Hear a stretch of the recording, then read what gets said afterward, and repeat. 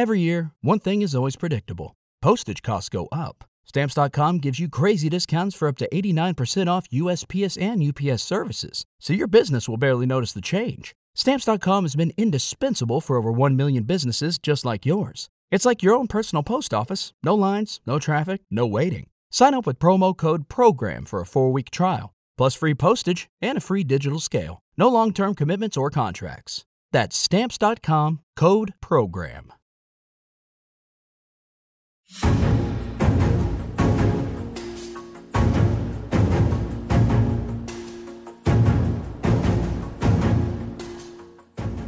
Hello and welcome to Politics War Room with James Carville, and I'm Al Hunt. This week, our guests are chief U.S. commentator and columnist and associate editor at the Financial Times, Ed Luce, and the Philadelphia Inquirer's national political reporter, Jonathan Tamari. Remember, we love taking your questions, so write into politicswarroom@gmail.com or send a tweet to @Politicon for next week's show. We'll get to as many as we can, but don't forget to tell us where you're from. And please check out the links to our sponsors, The Economist Checks and Balance podcast, Real Paper, and The Jordan Harbinger Show in the show notes. We thank you for supporting them. It really helps make this podcast happen. Please tell your friends about us and remind them to subscribe on Apple Podcasts, Spotify, Stitcher, or wherever you get your podcast. Hey, James, you got to get me out of my doldrums. I don't see a red wave coming on November 8th. But it does look like a red tide. Republicans picking up 20 to 25 House seats and having at least an even shot at taking the Senate. Maybe even some critical state offices in addition to governor, like Democrat or like secretaries of state. There's no question that Biden is a drag, but the economic issues and abortion really haven't changed much. One slightly helps the Republicans, the other helps the Democrats more. But the GOP attacks on crime and the border seem to be resonating in a number of contests. So tell me I'm being too pessimistic. I can't. Wow. I mean, well, I guess if you were saying, let's wait and see, that I do hear some reports that there's some real Democratic enthusiasm. And what happened in 94 and what happened in 2010 and 14 is there were elections that were really decided by turnout, that the Republicans were very jazzed up, the Democrats were demoralized and didn't show up. The only thing I think that can hold us to, I wouldn't say manageable losses, but could hold it to the actual margin is that our voters are still pretty fired up. But, you know, a lot of these things could go the other way. Georgia could go the other way. Just don't assume Herschel Walker's going to lose, not for 1 minute. And, when you have that many that are on the edge, and a little tilt the other way can really hurt you. And I think also what's going on is Democrats are actually doing a little better in red and purple states than they are in blue states. I mean, I think they're having a big blue state problem, and it's 75% of this is crime. You knew it was coming. People told you. Not to brag on myself, I wrote a piece in the spring of 2021 saying, get in front of this. You have a good argument. When I would talk to people, they say, well, we just can't do that. Well, why can't you? Because we just can't. Well, you didn't, and you've completely lost the argument. They've lost the argument so much that you hear people saying we shouldn't even engage it. That's how bad we've lost it. And there was no need. We had the record. It all started at the end of Trump's watch. It started more in red states than blue states. And we just ceded the frickin' argument. What geniuses we have. Well, you're absolutely right. And, as well as saying, I'm not for defunding the police, which almost, only a handful of crazy lefties are, you ought to say, in some places I want to have more police. I want to have more accountable and better trained police. And we ought to vote for more cops. But you're right. They just duck the issue. Same thing with the border. I mean, I am very much pro-immigration. I think we ought to have some kind of a, legislation, if that's ever possible. We certainly ought to take care of the DACA kids. But we also can't have open borders. And that's an issue you have to take on. And a lot of Democrats have just ducked, and they're paying a price. Well, they should have had the version of the 93 crime bill, too. Now, the Democrats, that was a terrible bill. It actually had one terrible provision that was not even in the original bill. It was put there as a result of John Casey in order to get Republican votes that, the states would be rewarded with prison money for having these mandatory sentences. Well, that's a bell you would like to unring, and you could, but you have a build on the 93 crime bill, and then where you had that enhanced sentencing provision, you put police reform in it, you put sentencing reform, you can do anything you want. But it just became, if you look at what happened after the crime bill was passed, you see dramatic decreases. You could argue causation and correlation, but don't argue correlation with me because you're going to lose. And you could have built on that. It would have been right there. And you could have talked about reform, and prison reform, sentencing reform, police reform. That would have been fine. And have another 100,000 cops provision in there. You could have done anything, all right? You could have had 3 a.m. in the morning basketball if you wanted to. But get out in front of it, and they just refused to do it. Just said, we can't do that. And I can't tell you how many times I heard that. And, and I said that, and I'm just not to brag, but it's just true. I said, either you own this issue or this issue is going to own you. And look at what's happening. Almost everywhere, they've been on the defensive on both crime and the border. There was the border is, I don't know what to answer. But people ask me, and the truth of the matter is you got to be careful because this country needs migrants. Well, absolutely. And look, it's demagogue, and there's no question we do. No. But the problem is when Kamala Harris says the border is secure, people just don't believe that. I think the administration, some of it is rhetoric, some of it's policy, but in any event, it's clearly hurting this fall. If you look at a number of Republican ads attacking us on crime as opposed to the border, it's probably 50 to 1. Oh, there's a lot of border attacks now. I mean, there really is. But they don't have the issue. Also in the base. Near. And speaking of the border, here's what gets me. I'm going to go to Arizona for a minute. Carrie Lake, former TV anchor. She is a very telegenic, quick, debater, if you will. But James, I mean, this is a person who's trafficked with white nationalists and anti-Semites. She outrightly lies about election fraud. Jonathan Karl did a good interview with her, and she just lied one time after another. Yet she appears to be on the way to winning. And even worse, she may help bring in the Secretary of State, Attorney General down there. Arizona is not a far-right state, but if things hold, they're going to elect some really extreme right-wing people. Yeah. We're told that Katie Hobbs, well, she's pretty good. She's not great, but, she was Secretary of State. She's qualified. She wouldn't debate. Best as I can see, I don't know where her campaign is. And, hopefully that Mark Kelly can keep his lead, but nothing is a given right now. Yeah. And nothing. No, I think Mark Kelly's going to keep his lead because he's running against, a fringe character also. Well, I don't know. Well, she's fringe too, and Katie, I don't know. It's utterly frightening. Just hopefully that the Democrats see what we're seeing and come out and vote, and they could hold this thing down a little bit. Okay, James, let's get out of the doldrums. Let's talk about the World Series. I think it's a really good one. I mean, the Houston Astros, probably the best team in baseball, even though the Dodgers had a better record.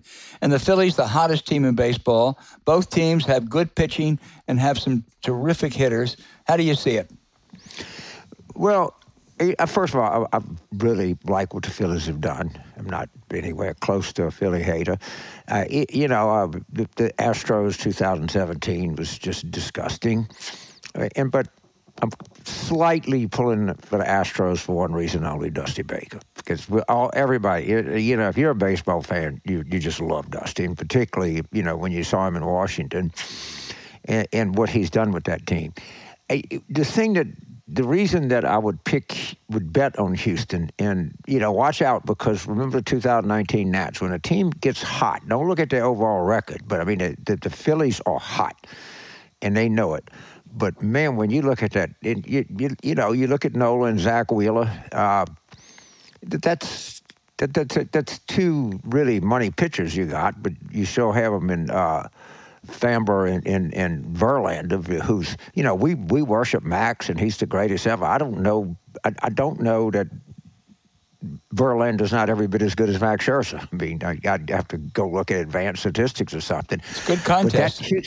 The Houston bullpen is just shut down. I mean, in those games, and they throw so many pitches. The Phillies are hotter, but the Houston bullpen, man, they throw snowballs at you. We used to talk about the need for a great closer. God, they have a great fifth-inning guy, sixth-inning guy. So they all throw 100 miles an hour. They all have ERAs of 2 or under. I mean, it's just unbelievable what they've assembled there. I agree with you. I'm mixed on this because I'm cheering for Dusty Baker, but I was raised outside of Philadelphia, and Philadelphia is having one of its great sports moments. The Eagles, as they call them there, are undefeated. The hockey team is apparently pretty good. The 76ers got off to a bad start, but they're coming back. And those Philadelphia sports fans are the roughest in the country. They're the ones that, threw snowballs at Santa Claus at an Eagles game. But, boy, do they have a lot to celebrate these days. But they really do, and, you got to take your hat off to Bryce Harper. I mean, you talk about, somebody we saw play a lot. It was exciting. When he goes at bat, you stop what you're doing to pay attention, and he just become so much more exciting. And then, for an LSU fan, I mean, watching Aaron Nola pitch against Alec Bregman, I mean, that's you don't get. Except there's not many colleges can put a pitcher hitter combo like that up. So I'm looking forward to it. The Philly-San Diego series was a Washington Nationals alumni contest. Oh, was it? Soto and Bell against Harper and Schwarber. By the way, Kyle Schwarber is amazing. I would rather, my preferred outcome with the Astros in 7. But I would rather Philadelphia win in 7 and the Astros in 6. I don't know if that makes sense, but, first of all, I want 7 games. Second, by just a hair, I want the Astros. It doesn't really, but we can come and revisit it next week. I want to make one more point about that, because I was watching Tony and Mike's, and Tony made a good point. Why didn't we start this thing today? There was no reason. I mean, it was the World Series days were set, but it's not like the Super Bowl. You can adjust them. If you said, hey, we're not going to start Friday in Houston, we're going to start Wednesday, people would have still gone to the game. And you would have the night to yourself, Wednesday, you have Thursday to yourself. All right? And now they're competing with the NFL and college football on Saturday and Sunday. It's such an empty feeling that I had on Monday and Tuesday night. Right. I'm going to turn on a baseball game. No, there's no baseball. You got to wait till Friday. Right. It's idiotic. Okay, And once you saw, you can adjust it. And that was assuming if both go to 7 games, you wait till Friday. But one goes 5, one goes 4, the end of the same day. Shit, just play ball. Well, the only good thing about that is we can probably come back to the subject again next week. Okay, Go Dusty. We can agree on that.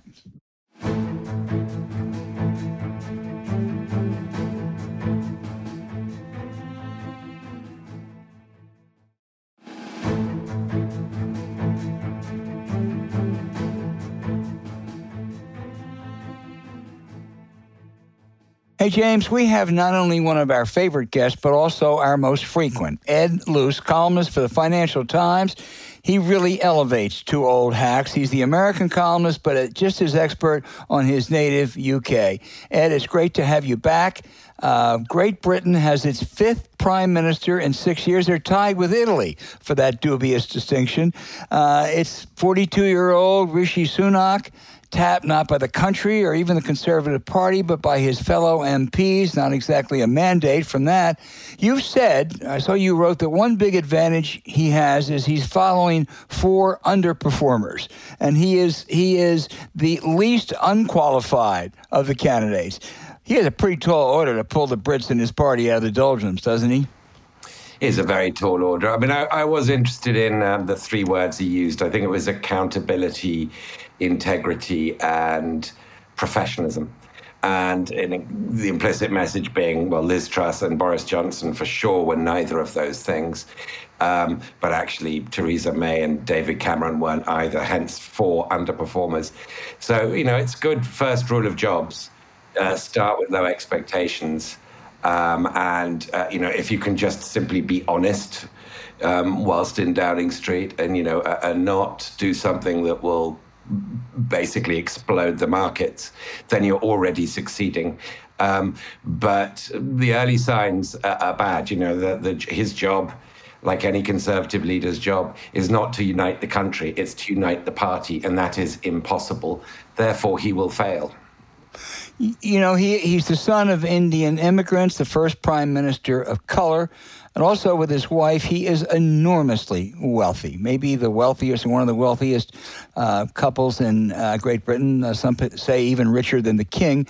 Again, my favorite British analyst, that would be Ed Luce, noted that his problems may be more of class than race. Explain. Yeah, I mean, he's Winchester Public School, one of the poshest boarding schools.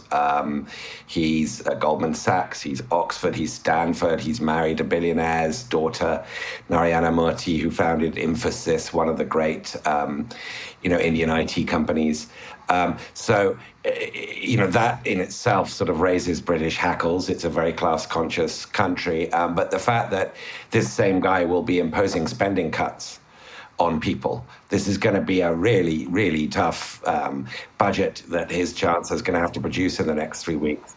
Yeah, we're going to get austerity, and we're going to get stringency. And, we have a prime minister whose wife was non-domiciled for tax reasons, whilst he was Chancellor of the Exchequer. So the joke went, if the Chancellor can't even collect taxes from his wife, then how is he going to collect it from the nation? So the threat to him will initially be from the left, but if he does sort of push an open door at increasing immigration, which Britain needs, then the threat will start to come from the right. Then his race will become, unfortunately, a salient factor. Our dear friend Boris Johnson, Ed, said he dropped out because it wasn't his time. Of course, the real reason was he didn't have the votes. But for all of his failings, he's not going away. He won't go away. And Sonic is going to have to watch over his shoulder or maybe check his food taster, because Boris, it seems to me, is like Bibi Netanyahu. He never vanishes. No, he never does. He was evicted from Downing Street in July because he was, at that point, the most unpopular prime minister in British history since polling began. Liz Truss rapidly overtook him on that. But we shouldn't forget that he had lost any of the sort of booming sort of bonhomie that he'd generated with the electorate in the 2019 landslide election. And he's also lost Jeremy Corbyn as the hopeless leader of the opposition. So the conditions for Boris's return are not really there, I don't think, in the near future. But as you say, he's like he's fairly indestructible, and he's utterly shameless. He cannot be shamed. And even though Britain's terrible economic performance is going to continue, and it's being left behind by the rest of Europe. And even though he is more than any other person the face of this disastrous Brexit that Britain's embarked upon, nothing will shame him. So you're right, he'll stick around, and some opportunity will arise, maybe sooner than we think. Yeah. James Carville. So, Ed, I look at the current polling from there. It seemed as though conservatives are just in beyond the bottom of the toilet. They're losing like 30 points. And correct me if I'm wrong, but I think they have to call an election by sometimes in 2025. End of 2024. End of 2024. All right. So we know that the Labour Party has been historically inept at taking opportunities. What's the situation with the opposition right now? So Keir Starmer is, what I think of as more a continental, particularly sort of Germany, Benelux kind of politician. He's boring, but he's competent. So I don't think that Jeremy Corbyn penalty, and Jeremy Corbyn is a big factor in all of Britain's sort of dystopian story in the last few years, because he didn't campaign to remain in Europe. Well, he did nominally, but it was so passive aggressive. He could have been the difference of that referendum. So thankfully, Labour doesn't have the Corbyn problem anymore. I think, Starmer is taking the sort of never interrupt your enemy while he's making a mistake approach to politics, which is probably sound. It's not particularly exciting.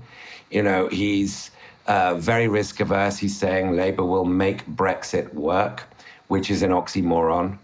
It's just not workable. It's not going to produce higher incomes. But it's probably good politics at this point. Just let the Tories really destroy their brand and maybe have a Canadian-style scenario where the Conservatives are out of power for a very long time and wait for the election, which Labour will win. So is Brexit it's done? There's no looking back. Britain's just going to have to live with it. Is there any chance that we could revisit this, or are you just stuck with it? I think for the time being, we're stuck with it. If you get a real blowout election, if today's polls are anywhere near being the case when the election does actually happen, and Tories are down to like 100 seats, well, then you could get a sort of rewriting of things. But there'll be two problems. One is Europeans really don't want to go through the headache of having Britain carving opt-outs and having a la carte menu approach to Europe. Again, they really don't want to go through that. So Britain wouldn't be able to rejoin Europe. It would have to ask to rejoin the single European market, which would bring all the same economic benefits. But we would have no say over the rules. We would be a rule taker, not a rule maker. And up to 2016, actually up to 2020, when the withdrawal agreement was completed, Britain was a rule maker, and it was arguably second only to Germany in being the most influential rule maker. So it would be a good economic outcome for British businesses. We'd get back to frictionless trade and so forth. But it would be a terrible irony of a long quest to reclaim sovereignty and power, ending up being completely impotent at the end of it.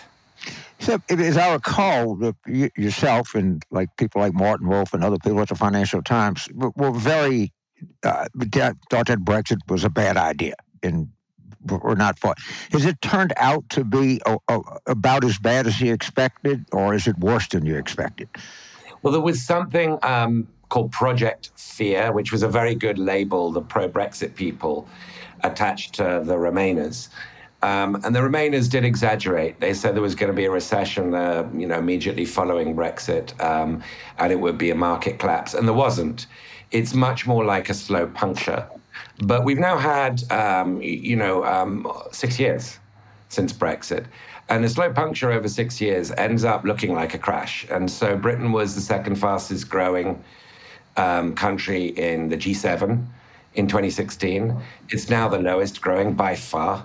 It's the only G7 country whose economy is still smaller today than it was before the pandemic. Productivity growth is going into reverse. A colleague of mine wrote a really interesting piece about how there are now fewer robots washing cars, automated car washing, and more humans doing it because the cost of humans is cheaper. Wages have dropped year after year. So austerity is the result. You, James, famously said you be reincarnated, you come back as the bond market. Right. The bond market is winning this. The bond market is what's really governing Britain right now, because the actual people governing Britain are making so many unforced errors. In the name of free market, they are being defeated by the free market. So, yeah, the bond market, when it weighs in, it is the king. just understand that. It's been dormant for a long time, and people had forgotten about it, but they hadn't forgotten it now. So, and this is not a very nice thing to tell a Brit, and our show is produced by a Brit, but the Britain that you were born in to the Britain today, it seems to me, and ROS has faced some deterioration, but maybe Britain's position in the world has deteriorated more than any other country over the last 50 years or so. Is that a fair? Am I being unfair to your home country? No, I don't think so. I mean, I'd say Russia would probably be first in. Okay. That, but it would be second to Russia. It's hard to dispute that. The empire was gone by the time I was born, or almost all it was. And therefore, logic should suggest that decline, had become normalized, and that you can then get on with, being a post-imperial nation. But decline's a national pastime. We seem to sort of extend and finesse and add ironies and wheels to it. And I'm afraid we've got another 10 years, unless there's some miracle with EU relations. We've got another 10 years of decline to adjust to. And therefore, it's great for sense of humor. I mean, British political humor will continue to be the world leader. Before I turn it over, I just have to say the head of lettuce might be in the top 5 all-time first ballot Hall of Fame British humor. I mean, I don't know. I'd love to know the story about how they came up with the head of lettuce. But I got to say, your people, I mean, some of the humor, and I think British gallows humor is probably the best part. It's inversely related to decline, so it just keeps getting better. One of the lamest tweets, and it was late, was from me on this, which was, "Let us remember Britain wouldn't have hit the iceberg if it had voted to Romaine." I think one of the reasons, Ed, that British humor is so good, during Watergate, Mark Russell, the great American satirist, used to say, it's easy. You don't have to write your own material. It's rip and read. When you have something that's bad, it's easy. Let me just return to a couple of things. First of all, Brexit, you've talked about, well, there's no going back right now. But this prime minister still faces some difficult issues there, doesn't he? Like dealing with the Northern Ireland dispute that could cause him problems. Serious problems. I mean, if he is what he claims to be, and what thus far the markets are taking him at his word to be, then he won't want to pick a fight at this economic stage of Britain's woeful recent economic story with the EU, with the largest market in the world on our doorstep. Because the EU has shown itself to be consistently united in support of its member state, Ireland, quite rightly. If, however, Sunak feels that he doesn't have the trust of the right of the Conservative Party, which is the perennial problem of every prime minister since John Major, then he might feel he needs to throw them red meat every now and then. And this is the easiest sort of scrap of red meat available, is the Northern Ireland Protocol. It was a bad sign yesterday when he said unity or death. What he meant was Conservative Party unity or death. He didn't mean British. That he then followed that swiftly by appointing Suella Braverman, who is the most right-wing anti-immigrant. Basically, if she were white, she would be being called a racist, but she's an Indian immigrant too. And he made her Home Secretary a week after she'd been forced out of the job. She's the one who said she dreams of, it's her dream to send asylum seekers to Rwanda before Christmas. Really nasty stuff, nasty stuff. And she's known as Cruella because it is cruel stuff. That's a bad sign. That was already a sign that, he feels he needs to appease the unappeasable right of the Johnsonian wing. And if keeping the party united is stronger than sense of duty, responsibility, and professionalism towards the country, then he's really screwed. And it's going to happen pretty quickly, and James's bond markets will decapitate him. Ed, just very briefly for our listeners, explain to them what the Northern Ireland issue is, the protocol issue is. Well, in order to preserve the Good Friday Agreement, which for 25 years has kept peace on the island of Ireland, there was an open border between the Republic of Ireland and Northern Ireland. In order to preserve peace and to allow goods and people to keep moving freely across that non-border, to keep it borderless, Britain agreed to draw the customs line across the Irish Sea rather than across the island of Ireland. And that means that Northern Ireland remains integrated, the Good Friday Agreement remains. And the unionists in Northern Ireland have been complaining about this. And so have the right wing of the Conservative Party. It's very telling that the fastest growing part of Britain, by far, is Northern Ireland, because it's in the single market. Right. If you want proof of, it's the only part of Britain that's keeping pace with EU growth. So naturally, the right wants to get rid of that. And if you threaten the Good Friday Agreement, you threaten to exhume the worst and longest running insurgency and low-level civil war within the European Union. Of course, it's not going to countenance that. I pray he doesn't, but unfortunately, Liz Truss did, Boris Johnson did, Theresa May sort of did. It's something they cannot resist as a way of showing the right that they are unthinkingly hardline British nationalists. The other thing is that, if he has an austerity program, that may go over well with the markets. But with astronomical energy prices and a cold winter and struggling folks, austerity may be politically perilous for this new prime minister. Either path is politically perilous. It should be said, though, that the government under Liz Truss, but he'll keep it, have announced a big energy subsidy, a massive £60 billion, which will keep bills down this winter.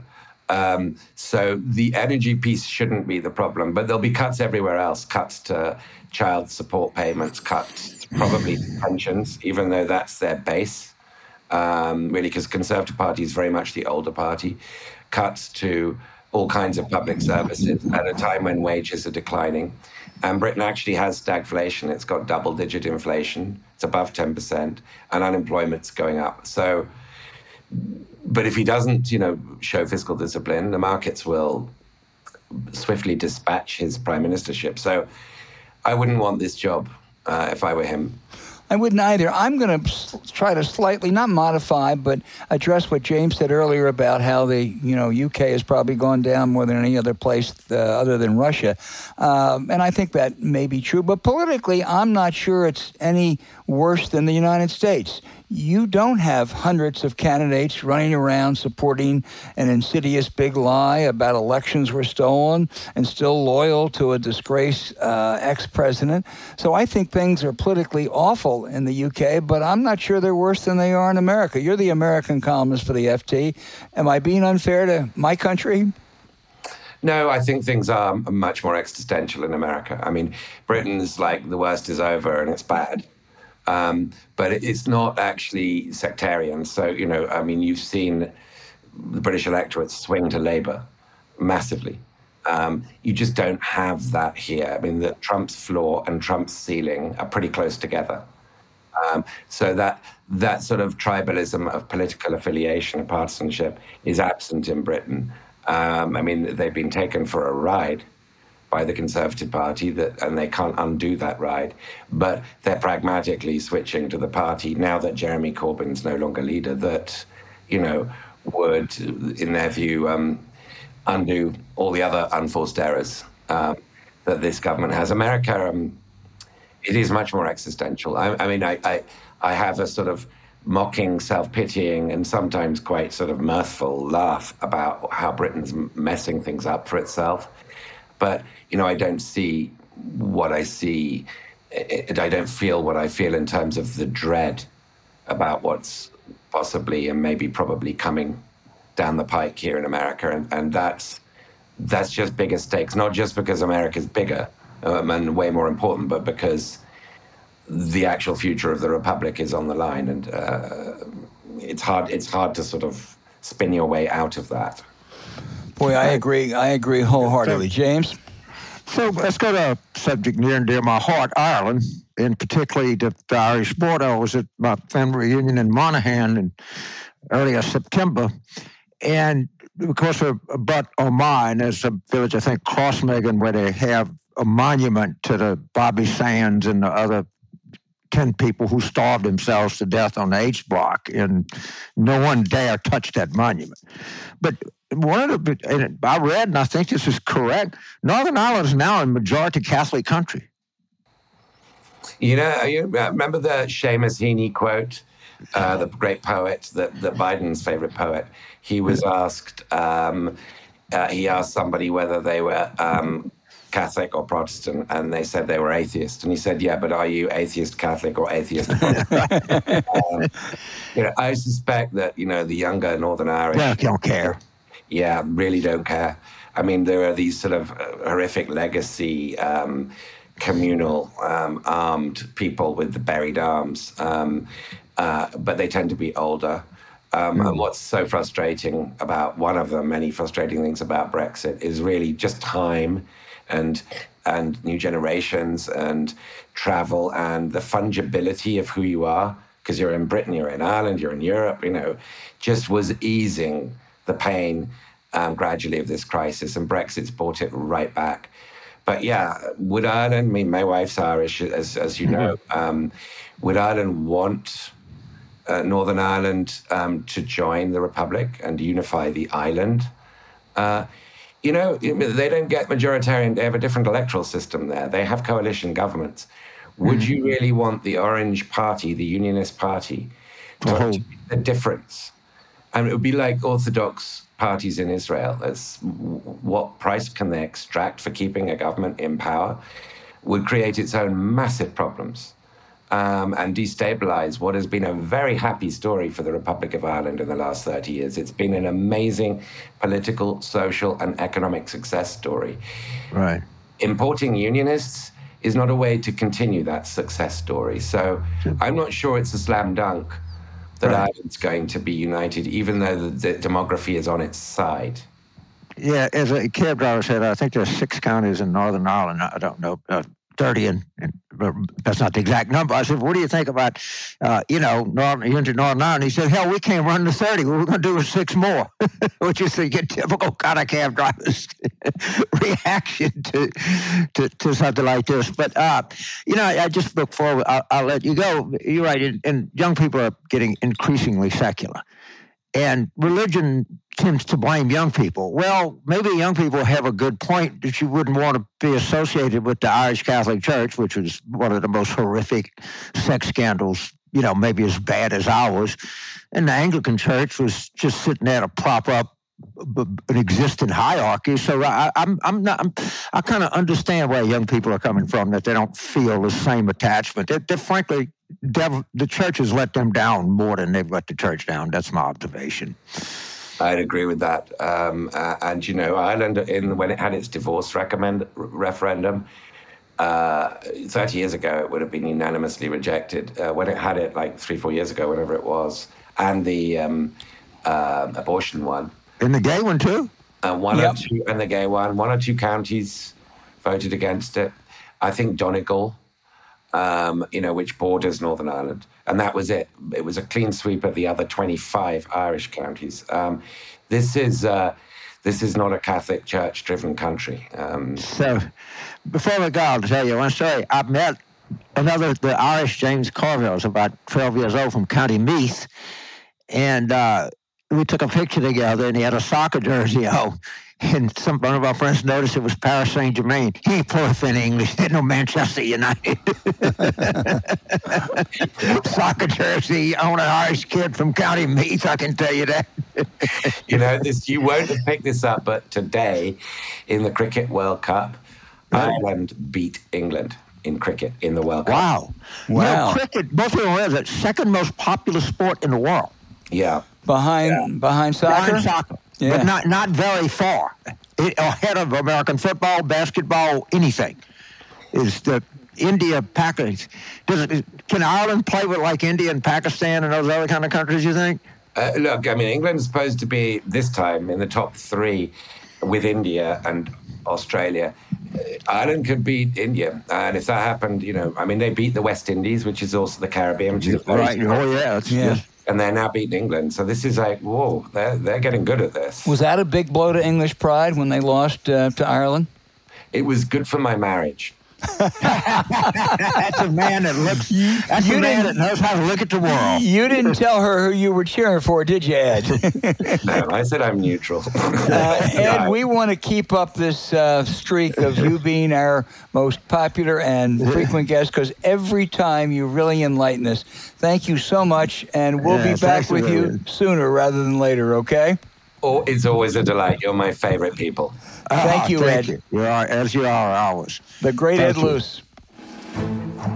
Ed, stay on.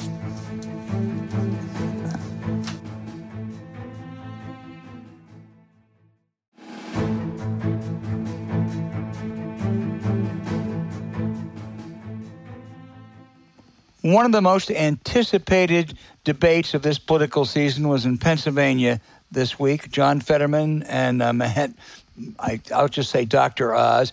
And we have a great expert, Jonathan Tamari, who is the chief political reporter for the Philadelphia Inquirer, covered that debate Tuesday night. Jonathan, Fetterman, who suffered a stroke 5 months ago, set a low bar, but he didn't reach it. As you wrote, he struggled throughout. He consistently failed to follow up on some of Dr. Oz's false claims. How bad is this for him? Is it recoverable or not? That's something we've been trying to gauge all day today. And there's a lot of Democrats who were already pretty worried about this race before yesterday, and they're even more nervous this morning because things were trending towards Oz in recent weeks, and this would seem to give him even more momentum. The one thing that a lot of them are falling back on, or the two things I should say they're falling back on, is that it's very late in the day. Early voting has already started. There's only 2 weeks left to go till Election Day. So how much of this will really sink in with undecided voters at this point? And secondly, that Oz did have his own, what they think is a big stumble when he was talking about abortion. And he said abortion laws should be between, women, doctors, and local politicians. And the local politicians thing is something that Democrats are emphasizing very heavily, and that they think could weigh on Oz just as much over the final stretch here. Yeah, I want to pick up on that in a minute. I mean, Oz obviously didn't have the problems that Fetterman has. He's a TV performer. He was slick, slippery, even sleazy at times. But he was pretending to be a moderate, reaching out to all sides after he ran as a right-wing Trumpite. He won because of Trump. And he evaded questions on gun control, minimum wage, and others. Will all that get lost in the postmortems on Fetterman's health? I think somewhat, because a lot of that is not really new news, to be honest with you. We've been asking him about those issues for a long time. He's been ducking answers on his exact stance on guns for some time. He's had the same position on abortion, even though he didn't quite articulate it that exact way. So that stuff was old. What was new on Tuesday night was seeing Fetterman on stage, kind of having to answer questions on the fly. And, he hasn't done a ton of big events. And so that might have been the first chance a lot of people got to see him. So that's what I think was new and what probably is sticking out to people today. Yeah, I want to pick up on the abortion question that you mentioned earlier. No matter how you want to code it, one of the issues is, should the state play a big role, should politicians play a big role in abortion decisions? And if you codify Roe v. Wade, which I suppose is Fetterman's position, that basically says the state, for the most part, ought to stay out of it. But when you take Oz's answer at face value, that means a state could ban abortions totally. Yeah, that's essentially what he said, is that it should be up to the states and it should be up to the local politicians. He's saying the federal government shouldn't be involved, and presumably that means in either way, in either setting a floor or a ceiling. And Pennsylvania or Texas or any place else could ban it. I noticed that Fetterman's, for all his faltering performance, his team picked up on that literally minutes after the debate. So they obviously think that may be, their life raft, if so. But James Carville? Well, thank you, and thank you for being on here, Jonathan. First of all, it's no secret, but I'll disclose it up front. I was very much for Conor Lamb in a Democratic primary. We didn't do very well. Let's go back, because I think the critical decision, people are saying, should Fetterman have debated or not? I don't think that's the question is, should he have stayed in the race or not? So he obviously has, let's call it a significant neurological event, and I don't think anybody could argue with that description. So he had to talk, and with my understanding, he's not very close to his wife, and he's pretty, and that's fine. That's his choice. They knew that if they did this, they would have to do this. Do you have any reporting or any knowledge, any inside thing? Would they consider the fact that maybe we shouldn't run to start with? We had never heard that. The campaign, to be honest, really downplayed the severity of this stroke from the start. When it happened, they made it sound like he was, recovering pretty well, pretty much within a couple of days. They basically suggested that it was a bump in the road, that it wouldn't be a big deal. And the information about the severity of it came out very, very slowly and well past, the primary day. I mean, obviously the stroke happened just before the primary, but and so we never got the impression that he was going anywhere. This is something John Fetterman's, he ran for Senate the first time in 2016. He's been building towards this. Right. I don't think he would ever consider leaving this race. Okay. I mean, obviously, the event was a significant event. But I mean, maybe in May or June they were downplaying the significance, but they're not. There's no sense in downplaying the significance of this event today. It's obviously been exposed, and I desperately hope he wins.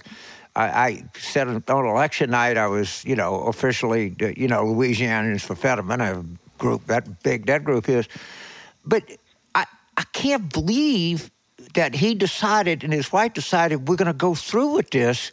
They had to know the severity of this incident.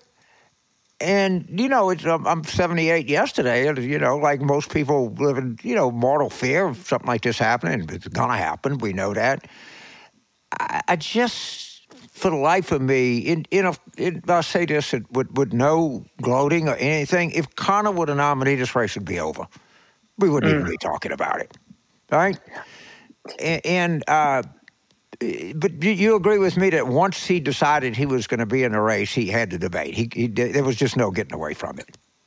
I agree. There are some people who said he should not have debated at all, but I don't see how you do that, because then you just leave this vacuum open where you don't show up, and Oz can spend 2 months saying, we don't know what his health status is. And at least by agreeing to a debate, he stopped those attacks. And I will say on Fetterman, not that I'm not here to defend Fetterman, right, but that he has appeared better in other events.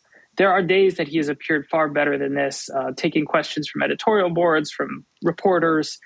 And so I think with any recovery, my understanding is that you're going to have ups and downs. And it seems like he had a significant down at this moment, but that's not typical of what we've seen from him, even though he hasn't seemed great all the time. He hasn't seemed quite that bad. You make an excellent point before I turn it over to Al, because I've had people that said they were at an event with him, and he sounded actually pretty good. And I actually went into this with, I don't say high hopes, and I was at the basketball game, and 7 minutes into it, you can imagine what my phone looked like. Mm-hmm. But this is an interesting thing. The only thing I'd say, and this is my observation, is when you look at the coverage and you look at the clips of the debate, they're getting better coverage than I thought they'd get. It's not great. Don't get me wrong. I'm not saying that they didn't point it out.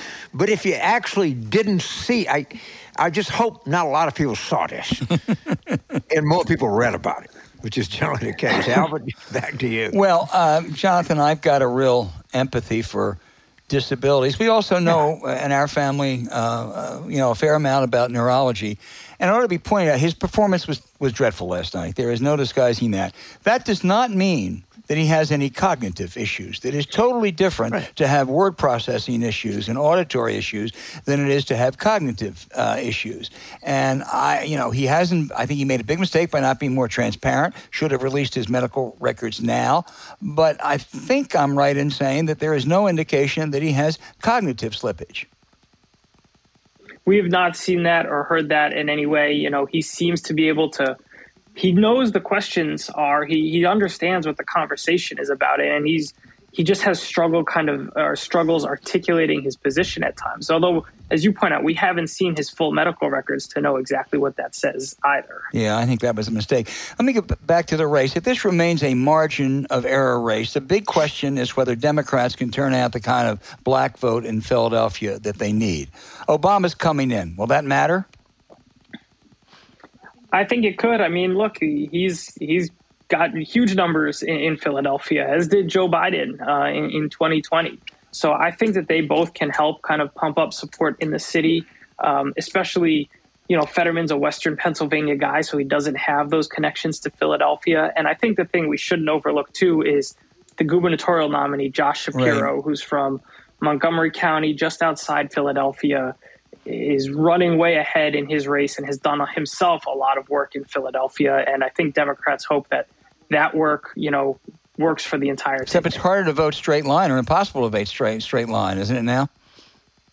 Yeah, you can't do it automatically. You have to check every box individually instead of just, clicking one box. You used to be able to. I grew up in those Philadelphia suburbs, Jonathan, probably before you were born, and it was the heart of Eisenhower country. I mean, this was as Republican as it gets in America. Bucks and Chester and Delaware and Montgomery. It is switched now. It is now, decidedly Democratic, even Chester and Bucks. So you'll forget more about this particular race probably than I know, but my guess is that Fetterman's going to underperform in Philadelphia, that Oz James Carville used to call the middle of the state, Alabama, that, I don't think Fetterman will cut into the Republican edge there, but my guess is that the turnout won't be for Oz what it was for Trump. So that brings us back to those four suburbs.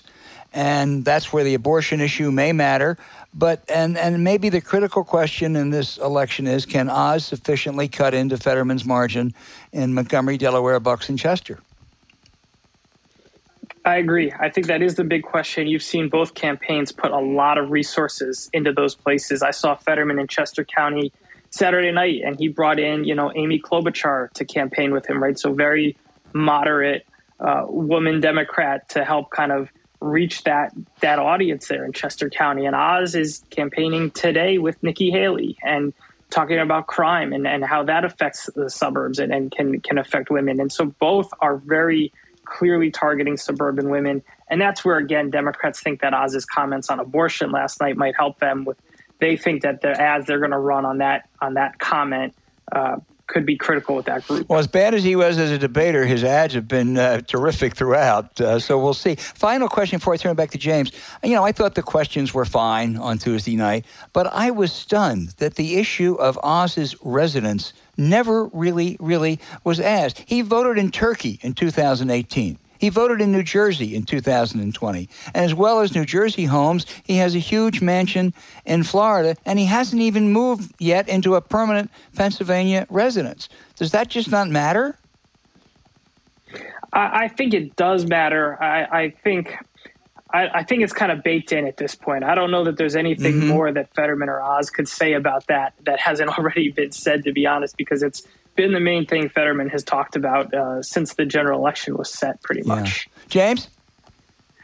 So, Jonathan, obviously I spent a lot of time in Pennsylvania in my earlier life. And people, a quote that is ascribed to me, and it's fine, is it's Pittsburgh and Philadelphia and Alabama in the middle. Just so you know, the original quote is from Paoli to Penn Hills, it's Alabama without black people, because as you know, Paoli is the westernmost stop on the main line, and Penn Hills is the easternmost stop on Pittsburgh. But the state, it's kind of remarkable in Pennsylvania, because you leave 30 years ago and you come back and the demographics are not that far off. I mean, it's not like you're going to Georgia, where you have these huge demographic challenges. But what do you think the suburbs? So we're looking at Shapiro. You also had the Mastriano aid, which is just one of the most blatantly anti-Semitic things that you don't need to comment on it, but just horrifically anti-Semitic comment about Shapiro and his choice of schools. Will the Fetterman people say that, look, we have a good chance that, we got hurt, but Josh will pick us up enough in the suburbs that we can overcome anything else? Is that a prayer, a hope, or anything like that?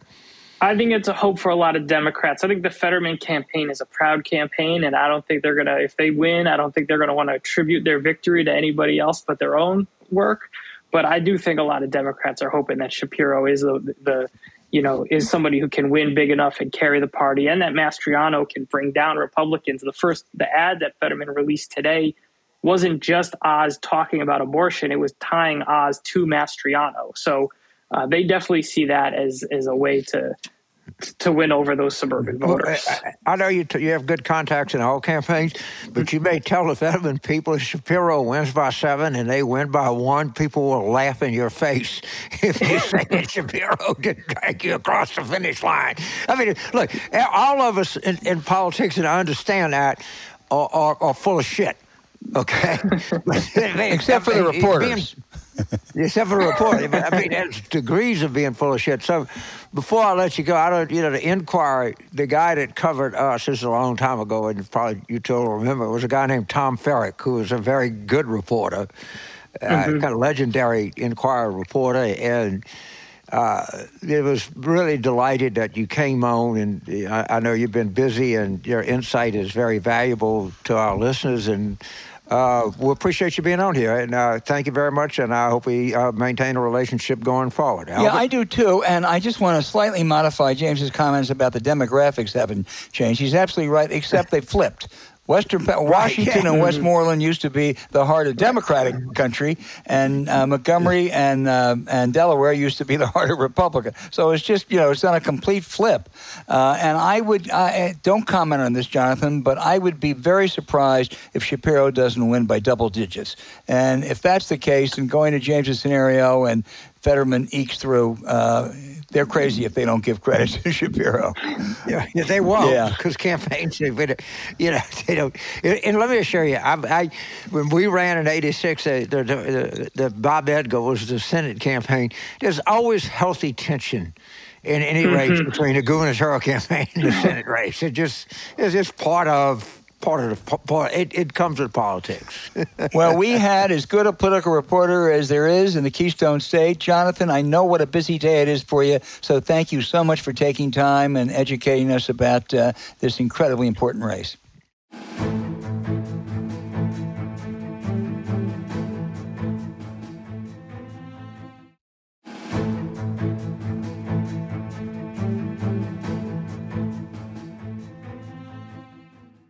Hey, James, now for our listener questions. One of the hardest tasks every week is picking out which 6 or 7 to use because they're all so damn good. But I'm going to combine 2 to start. Jeff in St. Pete Beach, Florida, says, where's my abortion ad? I need James to tell me why Democratic Party leadership isn't running this ad 24/7 on every platform, while Arthur in Washington, D.C. says Republicans continue to talk about cutting Social Security and Medicare. Why aren't the Democrats picking up on these cues and making them a top priority? Geez, these people belong in the Political Consulting Hall of Fame.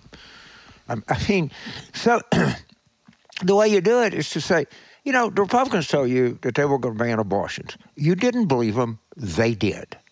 Now the Republicans are telling you that they are going to shut the government down, which would ruin the economy for everybody, in order to force cuts to Social Security and Medicare, which would devastate seniors, particularly on fixed incomes at time of inflation. Why we can't execute this, I have no idea. I have tweeted this. I've sent it to the campaigns. I've said it on television. And, it was like the crime legislation in the spring. Well, we can't do this. Well, we have a positive track and a negative track. Well, we got to do a bio. Well, we got to do anything. The excuses that you hear and they just give it to you. So Reagan in 1960 says Medicare is socialism. Then he tries to whack the whole thing in the early 80s. O'Neill comes in, compromises some, saves the day. Gingrich tried to do it.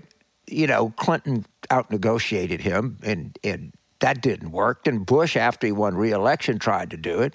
And then Rick Scott says, we're going to do this. And people like Ted Budd and Ron Johnson wholeheartedly concur. And then you have the Washington Post, Glenn Kessler, saying, well, it's not fair to say that the Republicans really want to do this. Oh, you look at the history of what they're doing. And now the presumptive speaker is saying, we're going to do this. 4 presumptive majority members of the budget committee are saying, we're going to do this, and we're not doing it because we're scared Glenn Kessler might be offended. It's stupid.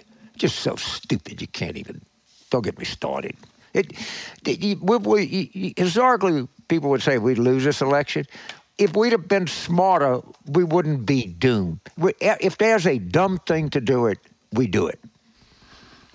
And for dumb reasons. Repeat again the ad that you've suggested. The ad says, the Republicans told you that they would ban abortions. You didn't believe them. They did. Now they're telling you they will shut the government down to force cuts to Social Security and Medicare. I believe them. They will.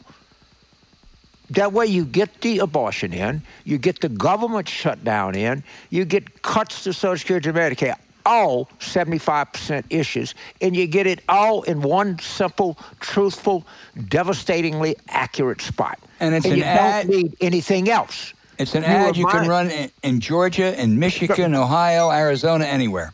Anywhere you want to. And it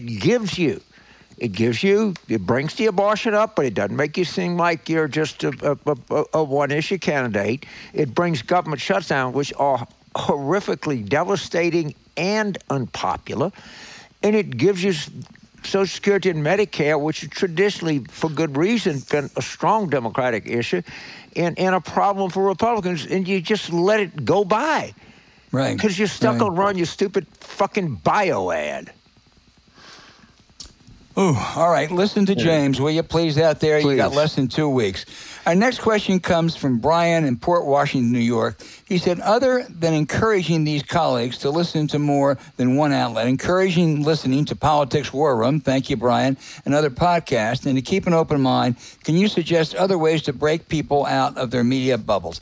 I can tell you what I do every morning to try to stay informed. It's not as much as I used to do. First of all, I don't watch any morning television any longer. But these are, first of all, I read the New York Times and the Washington Post because I think their reporting, is pretty darn straight and you can learn a lot. And then I have a bunch of newsletters that I read, which aren't long, but are really important. I start with The Atlantic, which isn't really a newsletter. The Atlantic, the Daily Atlantic, Digital Atlantic, every single day has 2 or 3 pieces that you'll learn a lot from on politics and other issues. And then The New Yorker, and there's an Ian for Foreign Policy, and Ian Brenner, Geo Zero Media, where if I want to find out what's going on in Colombia, he'll have a couple paragraphs. That's all I'm really need to know, but it's really, really concise and good. Our friend Judd at Popular Information does great investigative stuff on what the vested interests are doing. And there's a woman named Heather Cox Richardson who has a really interesting daily newsletter. And I'm sure I'm missing a few, James, but boy, if you read, and the Bulwark, of course, the Bulwark, if you read all those every day, it's going to be a little bit, moderate to slightly left of center. And maybe you can find 1 or 2 right-wing ones to counterbalance it, but you'll be pretty darn well informed. This is the larger question. I was teaching at LSU. All right, the access to information is stuff that we could only dream about when we were in college. I mean, if you wanted to read the New York Times, you literally had to go to the library reading room, and you got it 3 days later. It was on a stick. Remember, you couldn't, I'm sure you had the same experience when you were at Wake Forest. You couldn't read the inside of it because they put it on a stick. And you had 3 newscasts. You had Sunday morning TV back then, but it wasn't. But I don't think the average Wake Forest student or the average LSU student is as informed as we were when we were in college. I really, I don't know how you prove that, but it's certainly not a lot more. In spite of having all of this available information, I'd say I certainly, when it comes to politics, there's no one I trust more than Ron Brownstein or Tom Etzel or Rui Teixeira or Wasserman or Nate Silva or any. We never had people like that. Yes, I mean, I don't want to exclude someone, but I mean, some of the stuff is obviously it's excellent analysis, but I just think all this available information, we have assumed that there was a correlation between the amount of available information and the potential amount of knowledge out there. I think information has grown up exponentially, also bad information, and knowledge is either stagnant or declining. It's something for people to mull about or think about. Well, let me tell you one I think terrific story about your alma mater, LSU, and the journalism school there. My old colleague Len Apcar is teaching there now. And as you know, as newspapers and news sites have become more diminished, the coverage of state legislatures has really been poor. And he's got those journalism students at LSU covering the state legislature. And they are sending out reports that people, in Shreveport and other places wouldn't otherwise get. So I'm not disagreeing with your overall point, but there's some encouraging things going on. And I think what they're doing at LSU is really great. That's a very encouraging thing. And I'm glad you brought that up, because I would hope that other journalism schools would be able to do the same thing. And of course, you know this, being a lifelong newsman, a news person, I should say. The coverage that you get of Washington is pretty plentiful. I don't know if we can argue with it. But what you don't get coverage of the state legislature. You don't get coverage of the city council. You don't get coverage of the airport board. You don't get coverage of the water and sewage board. You don't get coverage of the mosquito control board or the local school board meetings. And boy, if you're like at LSU or University of Missouri or Georgia, I don't know, about University of North Carolina, wherever have these real Northwestern, they should be covering the Chicago City Council, and they would pick up slack that is out there just naturally because of the cost cutting, and it would be unbelievably valuable educational experience for these, students, a lot of them graduate students, to learn how to develop sources and cover things and read budgets and, file FOIA requests and, all of the skills that a good journalist can bring to bear. They can learn right here, and they can supplement a big hole that exists in American journalism, which is driven by not by intent or anything, just by god-awful economics. And some of these, schools of mass communication, and I think LSU is pretty well funded.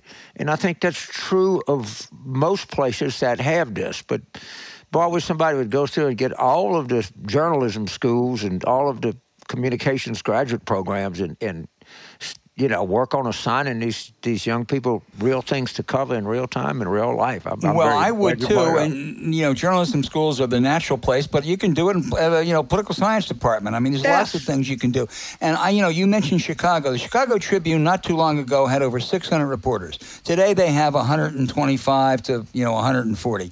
Right. With those numbers, it's not just investigative and initiative reporting you can't do. You can't cover things. They don't cover Springfield the way they used to. University of Illinois Champaign has a great opportunity to do that. They may be doing it. I know Len Apcar is doing it down at LSU, but you're absolutely right, and it's an important way to pick up the slack.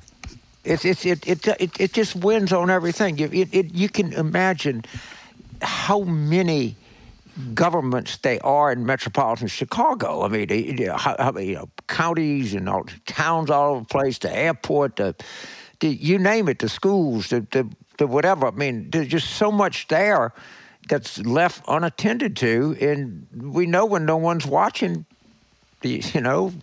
shady stuff happens. Right. And if they know you're looking, that helps. James, our next question, come from the same question, but it comes from Kevin in Concord, North Carolina, and Marty in Bessemer, Michigan. And they asked something that really is on people's minds. Do you think that November is our last chance to save democracy in America? What's the hope if we don't? Well, it better not be, because we're going to have, I'm afraid. I hope I'm wrong. Maybe I'll be in a better frame of mind next week. But and everybody says, boy, if they do this, I'm going to leave the country. Well, I'm not going to leave the country. And, hopefully it's some guy from Smackover, Arkansas wrote to William Jennings Bryan. He said, fight them evolutionists till hell freezes over and then give them a round on ice. Well, we're going to fight these people till hell freezes over, and then we'll give them a round on ice, too. I couldn't agree more. And it was always hyperbole before when you worried about, if you were a Republican, you worried about, Clinton or Obama. If you were a Democrat, you worried about Reagan or Bush. And, things you didn't like occurred, but you didn't worry about the future of the country. It's different now. It really is different. And I'm like you. I ain't going anywhere. But there is genuine cause for concern, as Luce said. There's a school of thought, okay? And I will give it to you. I don't endorse it, but I'm going to repeat it. And look, this is what we need. It's an off-year election. You were going to lose anyway. They're going to elect some really crazy people. They're already signaling they're going to do all kinds of crazy shit.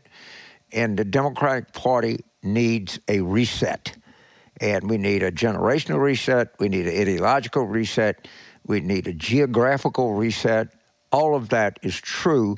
And if you want to be an optimist, and I'm not saying we're going to lose, but I'm saying we have to acknowledge a possibility. I'm saying it could be a brutal election night. And I guess what I'm saying is maybe there is opportunity lurks in the background. And maybe I don't know if I consider myself in the current meaning of the word.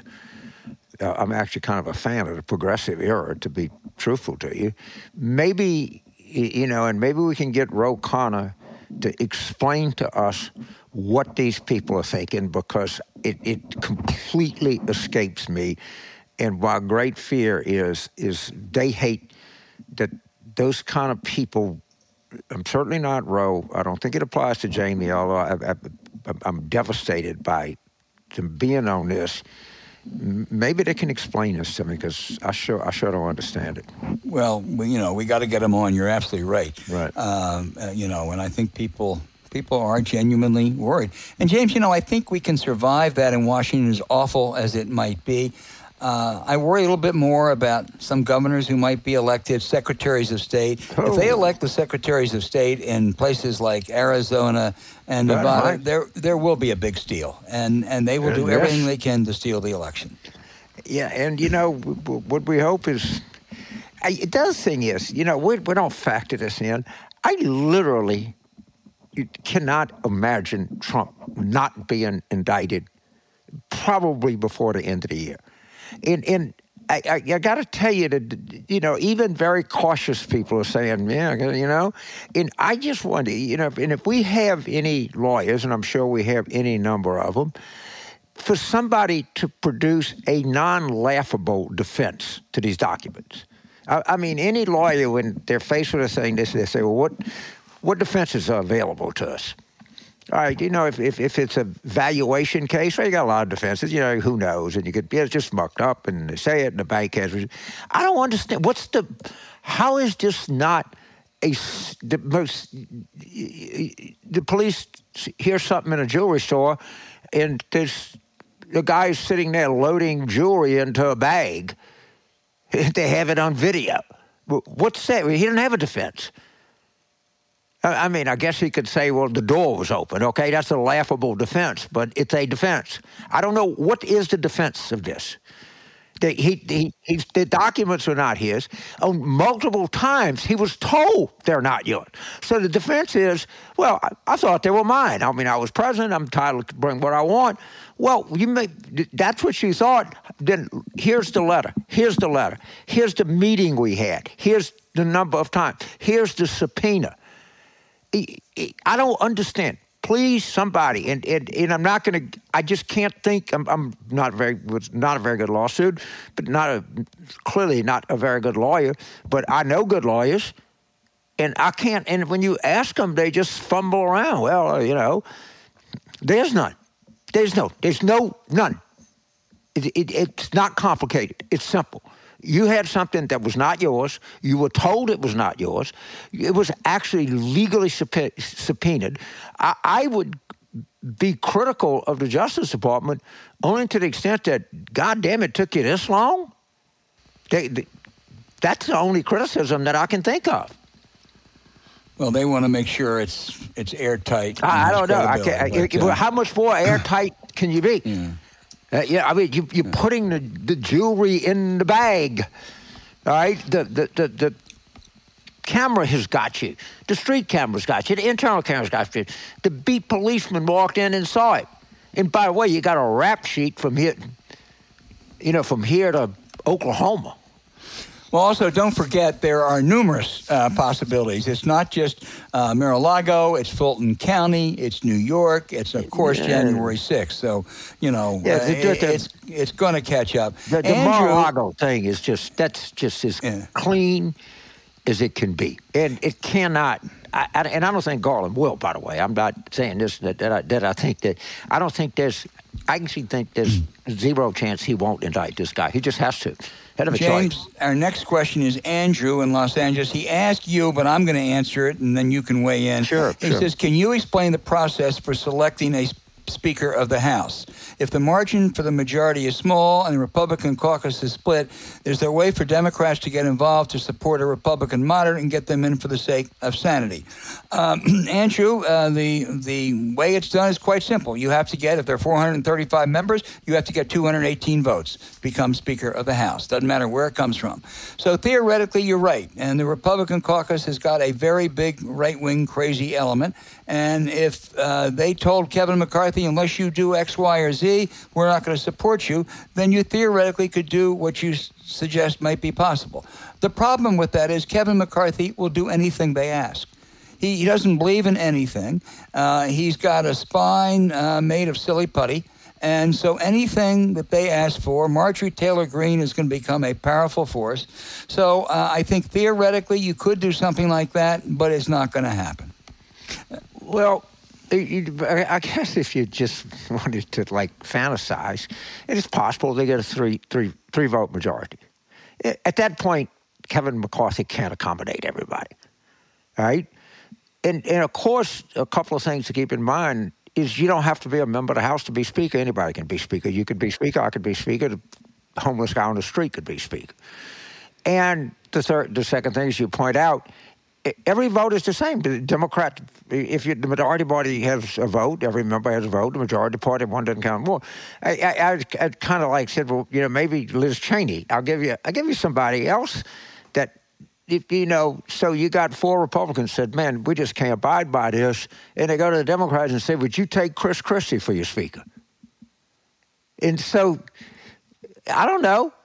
Is that weird? He was a Republican. I had a bit, to be clear, I had an event with him last week at Hobart and William Smith College. He's a very engaging guy.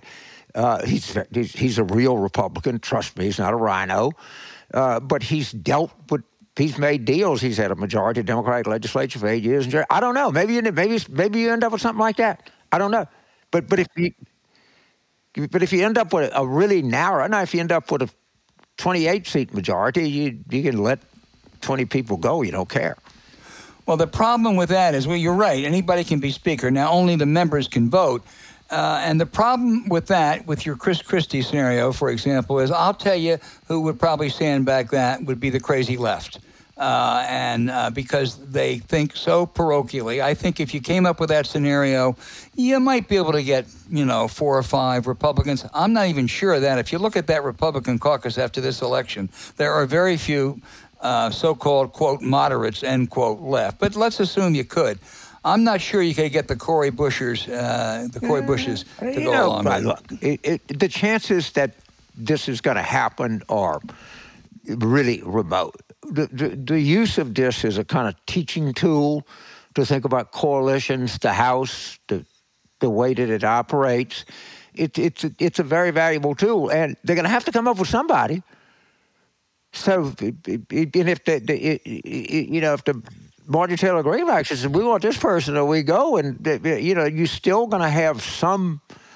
Not as many, but all you need is 4 people that are not out of their minds. which is you still could have, and say we just can't go along with this. I mean, never underestimate Kevin McCarthy's duplicity and willingness to make promises that he can't keep. And as Earl Long once said afterwards, he can just say, "I lied." In any event, next, this is good. Jerry in Carlsbad, California. Oh, says, Camp Felton. I would argue Nixon's Southern strategy, Pat Buchanan and Kevin Phillips, Reagan's welfare queens, abolishing the Fairness Doctrine, and his states' rights campaign in Neshoba, Mississippi, are the origins of the modern GOP. Thoughts? I really am interested in this topic, and is it Rob? Doesn't Robert Draper? We got to get him on. He's got to. We're definitely going to get Robert Draper on after the election. I tell you what I think is all of that. That was coded.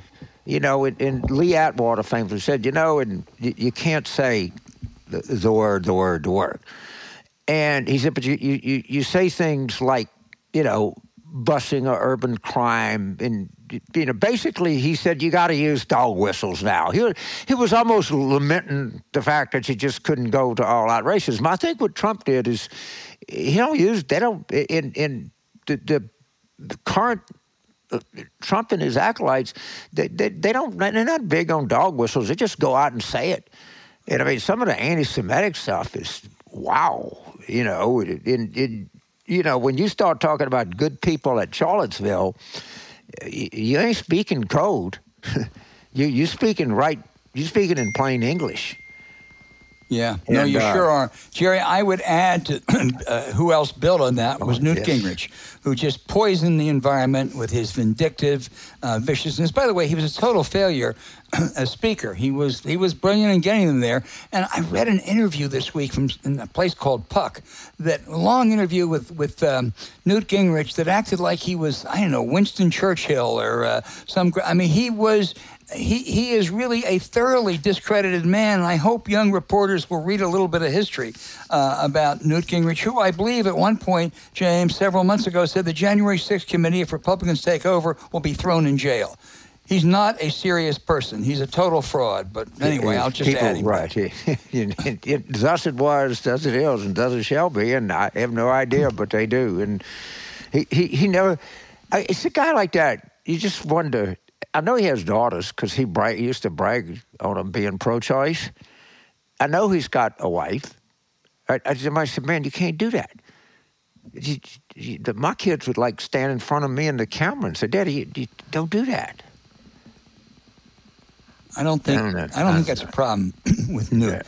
Terry in Palmetto, Florida says Republicans are swamping Florida television with ads, mostly false. The Democrats are barely visible. Why?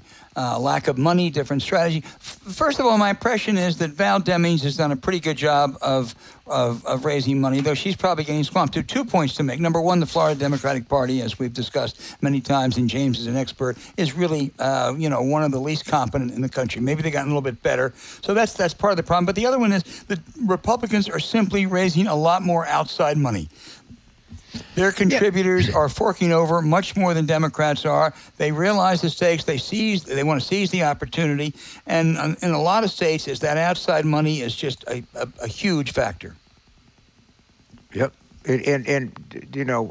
Actually, the Democratic candidates are good getting donors. And, the stuff that's limited, but where they come in, and Mitch McConnell, that the pollution industry just writes a $250 million check. And they just take the expensive rates and they just swamp you, particularly in these House races. I mean, they just swamp you with negative ads, a lot of them on crime. Yep. It really is. The final question comes from Greg in Asbury Park, New Jersey. James, this is perfect for you. Do you think GOTV calls are effective if the caller has a different accent from the area he and she is calling? In other words, do people in Georgia like getting voting calls from people in New Jersey? It's a good question. And, with polling, that's another question. You find local people, of course, a lot of this stuff is outsourced to places in Asia. If you're calling, black voters, are you better off having a voice that people you can always, yes, there's some merit to it, but the question is, you got a low-performing turnout, high, potentially Democratic vote. I think that you just do the best you can to try to get that person out to vote. And if it takes somebody with a different accent to remind them to vote and they vote, that's fine. I understand it, but I don't know. Yeah, and also there are people in states like Georgia and North Carolina who are not native Georgians or not native North Carolinians, right. And so that accent. I mean, they may have more trouble hearing someone with a deep Southern accent. So I think you're absolutely right. Yeah, you call them Atlanta Metro, help probably 2/3 of people you talk to that wasn't even born in Georgia. You talk Northeast Georgia. 95% were born in Georgia. Yeah, no, you're right. Yeah. Final point. This past Tuesday was a momentous occasion. The birthday of James Carville, who celebrated it, predictably, by going to watch his New Orleans Pelicans beat a very good Dallas team. That's the way everybody ought to celebrate a birthday. So if you want to, celebrate it with him, just send a note to @Politicon for James. He doesn't look a day older, though, does he? Well, I'll tell you what, last night's game, and you appreciate this, and to the extent that we have pro basketball fans, this is a game that you're doomed to lose. First, Dallas is very good. And this guy, Luka Doncic, I think he's one of the 3 best players in the league. I don't think anybody would really argue with me.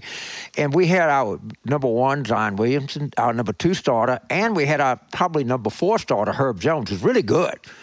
I mean, he's really good. We had all 3 of those out. And, we were playing a good team. We came off a really tough loss to a really good Utah team. Where both Zion and Brandon were out of the game.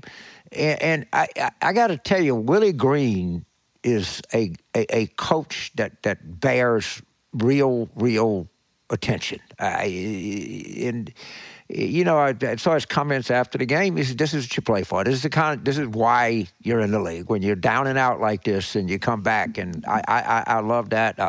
I love this team. Mary and I went to the game last night. Of course, it's fun when you win. It's really fun. And I can walk to the game, no issue. I actually learned to get there like 5 minutes late, because the first 5 minutes of the NBA game is not that bad. I don't like standing in line and, waiting for everything. Just walk right in, boom. So are you going to tell us what Mary gave you for your birthday? Well, I'll keep it a little bit to myself. Okay. I think that's smart. All right. Happy birthday, James Carville. And thank you, everybody, for listening. So we come back in an hour, right? We come back in an hour, right?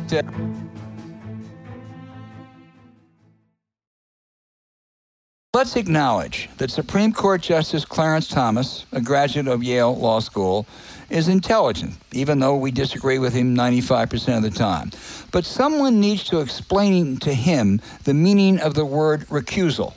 Judges and elected officials recuse themselves when there's an economic, political, or personal conflict of interest, or the clear appearance of a conflict. An example, the newest Justice, Ketanji Brown Jackson, is recusing herself from consideration in the affirmative action case involving Harvard, as she once sat on that university's board of governors. Clarence Thomas's wife, Ginny, is not only a right-wing activist, but was a ringleader in the big lie that the 2020 election was stolen and in efforts to overturn the result. Yet Thomas was the only justice, not even the other 5 conservatives, to support Trump's dubious efforts to recuse himself from having to turn over documents to the January 6th committee. Now, this surfaced again this past week when Thomas ruled by himself that, at least temporarily, a court decision that Lindsey Graham, like any other citizen, had to testify before the Fulton grand jury investigating his involvement in Trump's efforts to overturn the Georgia outcome. Thomas said, at least for now, he doesn't have to. I have no idea what Justice Thomas and his wife discuss or don't discuss. I do know that these clearly present the appearances of a conflict and his lack of ethics. While no surprise, it is another stain on the Supreme Court. Well, my outrage is this, and I'm serious. Somebody has got to come on the show and explain whatever we call it, the progressive mindset to me, because I don't understand it. So on June 30th, 30 Democratic congressmen signed a thing that basically urges President Biden to negotiate with Putin. I mean, forget for 1 minute the horror of this, and forget the horror of watching the American right fall in the line behind a brutal criminal dictator. And then this thing is so stupid, it doesn't make sense. So no one knows anything about it. So it gets released right before the election. And, of course, everybody goes crazy. Then they say, well, some staffer leaked it. Oh, really? I mean, come on. And it just is one, like, goofy. And most of the people on there, you just don't expect very much from them. So you're not terribly disappointed. Two, that we just got to get an answer from Ro Khanna and Jamie Raskin. Just what in the hell were you thinking? Just what were you thinking? These Russians are filling up boxes of teeth they pull out of torturing people. I mean, what are you, maybe the most successful foreign policy initiative since World War II, what Biden's been able to put together in the Ukraine? And you got 30 House Democrats stepping all over this. And I know what Pramila Jayapal or Rashida Tlaib are thinking, not very much is the answer to that. But what the hell were Ro and Jamie Raskin doing, fooling around with this crowd who is just all about, look at me, performance, performance, performance, and we don't care if we cost the Democrats votes. We are just morally superior people. It's just disgusting. I can't. The thing that really gets to me is people actually send money to these people. I don't know what they're thinking. James, I asked both Raskin and Ro Khanna that very question. I never heard back from Raskin. Khanna wrote me back this morning saying, look, it was a mistake to release that. I have always voted for Ukraine aid, and let's discuss further which is, at best, a semi-excuse. He shouldn't have signed in the first place because he is a good guy and a smart guy. But You're absolutely right. This was so stupid. And to blame it on staff, I mean, among other things, substantively, it's absolutely indefensible. But politically, right now you've had several stories. There is a Ukrainian-American population, heavy in parts of Pennsylvania and Ohio, and there's stories. The Post had a story. The Washington Post the other day. They are moving. They have been really loyal Republicans by and large because of anti-communism, and this time because of the Republicans taking a dive on Ukraine, they've been moving to Democrats. This gives Republicans the perfect counter. It was beyond stupid. But it's not just politically stupid, which is massively politically stupid.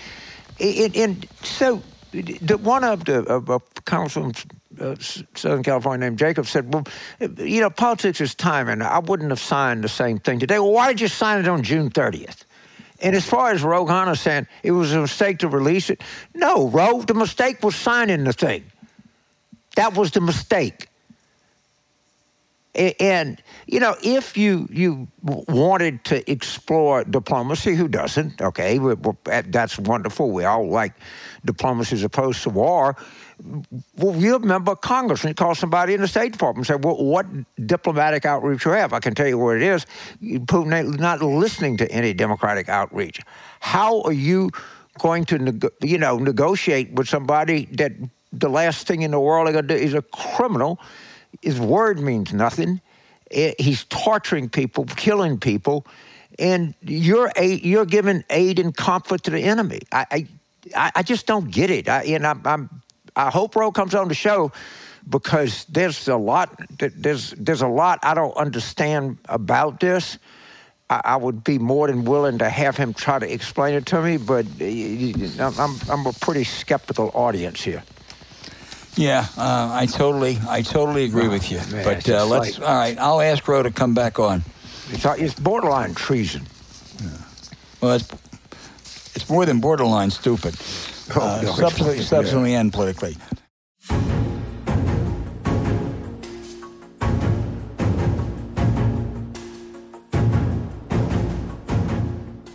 Hey, thanks for listening to Politics War Room with James Carville, and I'm Al Hunt. Don't forget to send your questions for us by email to politicswarroom@gmail.com or tweet them for next week's show at Politicon. Following this episode, we'd really appreciate it if you check out the links to our sponsors, The Economist Checks and Balance Podcast, Real Paper, and The Jordan Harbinger Show in the show notes. We thank you for supporting them. When you do, it helps make this podcast happen. To keep up with us, subscribe to Politics War Room on Apple Podcasts, Spotify, Stitcher, or wherever you listen. Please rate the show with a 5-star review. We'll be back next week with another show as we continue our War Room planning.